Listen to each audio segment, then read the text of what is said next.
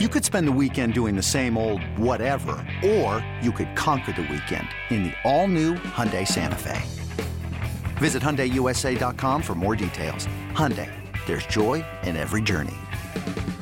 This episode is brought to you by Progressive Insurance. Whether you love true crime or comedy, celebrity interviews or news, you call the shots on what's in your podcast queue. And guess what? Now you can call them on your auto insurance too with the Name Your Price tool from Progressive.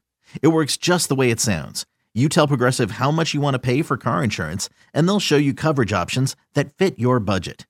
Get your quote today at Progressive.com to join the over 28 million drivers who trust Progressive.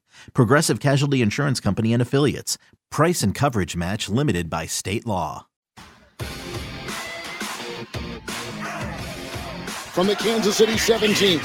He's got a 1st and 10. He gets the snap. He fakes the handoff. He gets a block from his left tackle. Here's a 4-man rush. Looks long. Line drive. End zone. Caught. Gronkowski.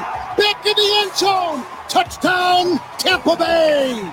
Tom Brady has just thrown his second touchdown pass tonight to Rob Gronkowski. These Joes are helping you bet like a pro. It's BetQL Daily from BetQL. This is the BetQL Network, airing live in 10 markets throughout the country, and you also have the Odyssey app. So no excuses, people. Download the free Odyssey app today to watch, listen, and subscribe to the BetQL Daily Podcast. I'm Joe Ostrowski, along with Joe Giglio. And Joe, we have to take a look at the NFC South. The defending champs went 11-5 last season, but they did not have the best record in the division due to some struggles early on in the season. Somehow Tampa Bay lost to the Chicago Bears in primetime at Soldier Field. The Saints had the best record in the division at 12-4 last year. Carolina in third place at 5-11. Atlanta, last place in the division, had the 4th overall pick. They go 4-12 a season ago, and they draft Kyle Pitts. We have to start with the champs, right? One of the biggest storylines in the NFL is Tom Brady and the Bucs have all 22 starters returning. Yeah, and this never happens. This is significant because you never see this kind of continuity with a Super Bowl champion. And Joe, the part about them that is the most interesting to me isn't that just they won the Super Bowl. They're really good. They have Tom Brady. We know all that. It's look what happened with that team post-Thanksgiving on. They had a late bye, and then they just weren't good. They were dominant. Like their over-under number this year is 11.5, and that feels like a high number, big number. That means they have to get to 12 wins for you to cash this. But if you look at them post-Thanksgiving on, they look like the most dominant team in the NFL. Like they look like a team that could win if they are healthy, and they're older, so that's a question. But they look like they can win 13 games if they play like that all year long. They're going to cruise to double-digit victories. Yes. They're going to cruise to it. Now, if they're trying, they'll go over the number. This is heavily juiced to the over. At PointsBet, it's 11.5, but it's minus 165 to the over. One of the reasons might be, how do you win the Super Bowl and have one of the 5 easiest schedules in the NFL? But that's what the Bucs have right here. Yeah, and you mentioned if they want to. That's going to be the question, because if you look at this division, I think it's pretty realistic. We'll get to the other 3 teams that they don't need to push in late December to win the division. It's going to be a matter of, do they want to push for home field? Who are they fighting with? Does a bye matter? How much does Bruce Arians care about rest for especially a quarterback that is, pushing 50 years old? Like, do they want to go over the number? That's the question. They can. It's a matter of, or do you trust, and kind of all the other factors lined up, that they're going to keep pushing last week or 2 of the season? You're not going to bet on them to win the division, but chances are they will win the division. They are minus 200 to win the NFC South. The second favorite, New Orleans plus 300, Atlanta plus 800, Carolina plus 1,100. Going past the Bucs. Any team enticing? Yeah, the most value there that I see is the Falcons at plus 800. I do not think the Saints are winning this division. I think the big step back is coming without a quarterback. And think about the Falcons, okay? Of the other 3 teams, who has the best quarterback? It's the Falcons. It's Matt Ryan. I take him over whatever the Saints are going to throw out there. I'll take him over Sam Darnold. And they have a new coach, and we've seen this in recent years. Then the first year, new coach, bad team, it kind of goes from good to bad really fast sometimes in the NFL. Arthur Smith could be that guy. I recognize the Falcons have a lot of issues full roster-wise, but I mean, they're going to be able to score some points. Arthur Smith's a good offensive coach, and I still like Matt Ryan. Remember all those years ago, Joe, the Chargers every year weren't any good, and we kept saying, one of these years they're going to figure it out. And they had that year where they went like 12-4 and they made the playoffs. I think one of these years the Falcons are going to be that old Chargers team with Phillip Rivers a couple years ago, Matt Ryan playing that role. Is it this year? I don't know. But if you ask me to take somebody else at any value, I'd like the Falcons at plus 800. They're the team that has the high ceiling of the three others. Hot take. The Bucs have the worst play caller in the division. You got Arthur Smith in Atlanta, Sean Payton in New Orleans, and Joe Brady. Everybody's going to be going after him to be a head coach of their team coming up because this is the trend. This is what we're seeing in the league. All right, let's get the offensive mind, hire him as a head coach. He'll call plays. That way, no other team's going to pluck him away. Well, listen, and Joe Brady did have a couple interviews this year. I know he interviewed for the Eagles job. If Joe Brady can get Sam Darnold to play even average football, every team should want to hire him because Sam Darnold's been everything but average as he got in the NFL. Yeah, but that just goes to show you how offense will rule this division. You're right. The play callers are great. I like the direction of Atlanta. I'm not sure it'll happen in year one, but good hire in Arthur Smith. You flipped it a little bit.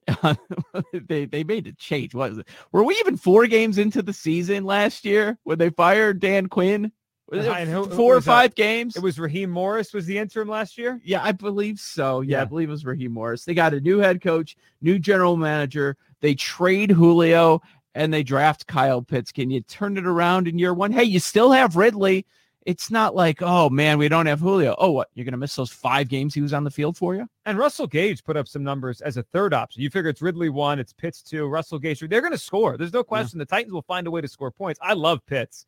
I mean, Joe, before it became clear that he was going to go to Atlanta, I was banging the table in Philadelphia saying the Eagles have to take that kid if they stayed at 6. I mean, I think he is going to be a great tight end in the NFL, just a great weapon. So they're going to score. It's a matter of, can they stop anybody in a division, like you mentioned, that has great play callers everywhere? This is a division that's going to be lined up for 30 games all year.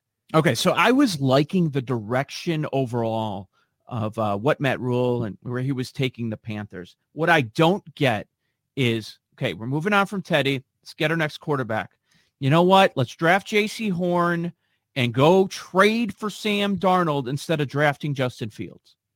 Yeah, and I even could understand, Joe, if they went a different direction. Like if they were in the mix to go trade for Matt Stafford, which it seemed like they wanted to do, Stafford, right? Or they want Deshaun Watson. I'm good with that. Like if they want to trade for a veteran quarterback and they don't want to go the route of drafting one, I'm okay with that. But the idea that they took a defensive player there when all those quarterbacks fell down the board, I don't get it. And Darnold's the part of this equation that makes this least sense.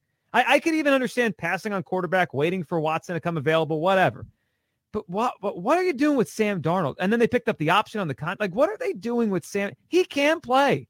He can't. Since he got in the league, he hasn't been able to play. And I know the Jets were a mess, right? And Adam Gase is a bad coach. But at some point, he's got to elevate somebody. He never showed anything. And maybe he can be average. Okay. Why is that the goal? Why? Why not just go for the guy with the much higher ceiling and see what you can build with Justin Fields? I mean, I don't know. Denver, what are you doing? Carolina, what are you doing? You need a quarterback. Go get a quarterback. Who knows if you're going to be drafting this high once again, but they love J.C. Horn that much. Okay, I guess Atlanta like the direction they're going. Would you go over 7.5 wins, Joe G? For Carolina or Atlanta? Atlanta 7. Well, they're both. Yeah, you're right. They're both 7.5. Let's talk about Atlanta. I would go over for Atlanta. I feel like Arthur Smith can get them into that 8-9 win range in year one, which is 500. You know, right? 8-9, just a little under 500.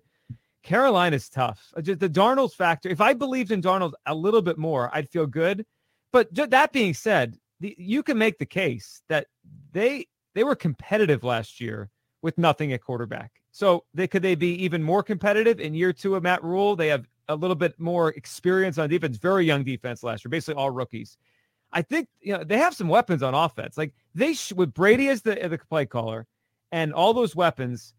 Like I'll say this: I'm going to give Sam Darnold one more time, one more year to just show me he can be competent. Forget good, forget even average. Like, can he be the 23rd best quarterback in the NFL, 22nd? Could he be there? Because so far in his NFL career, he's closer to 30, during the time he's been in there. If he can be close to 20, They could go over that number.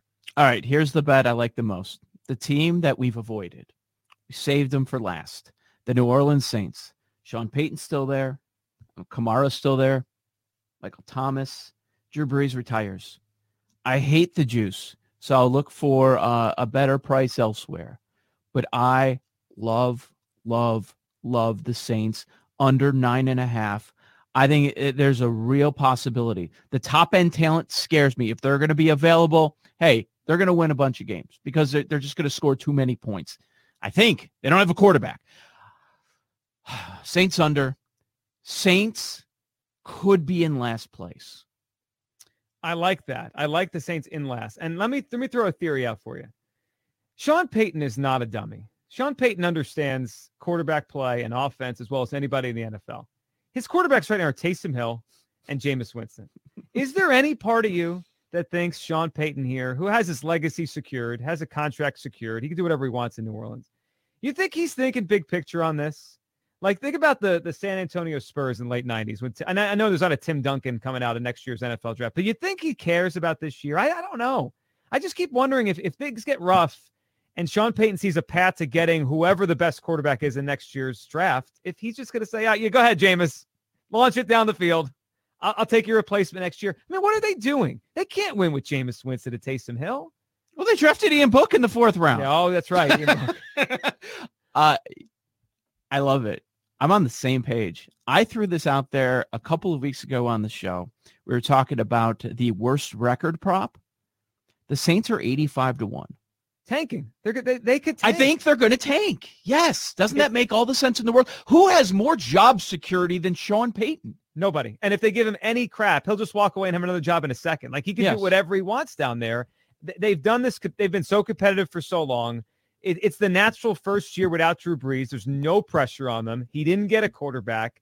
And really, that team needs a reset anyway, because there's the cap issues. It's year after year after year where they're in cap hell. It wouldn't shock me at all. If they get off to a tough start, I will start fading them every week.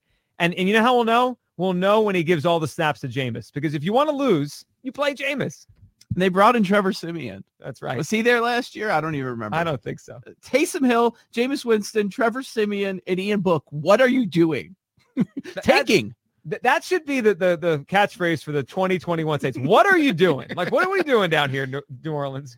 Yeah, and they haven't had a lot of draft picks the last couple of years. I know they always take some shots on guys that they like and nobody else likes, and they hit on some of them, and everybody rips them.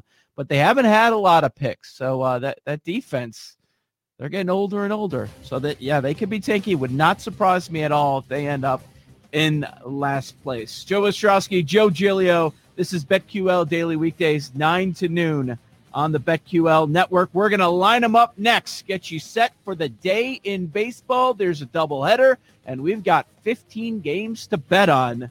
Keep it here on BetQL Daily from BetQL.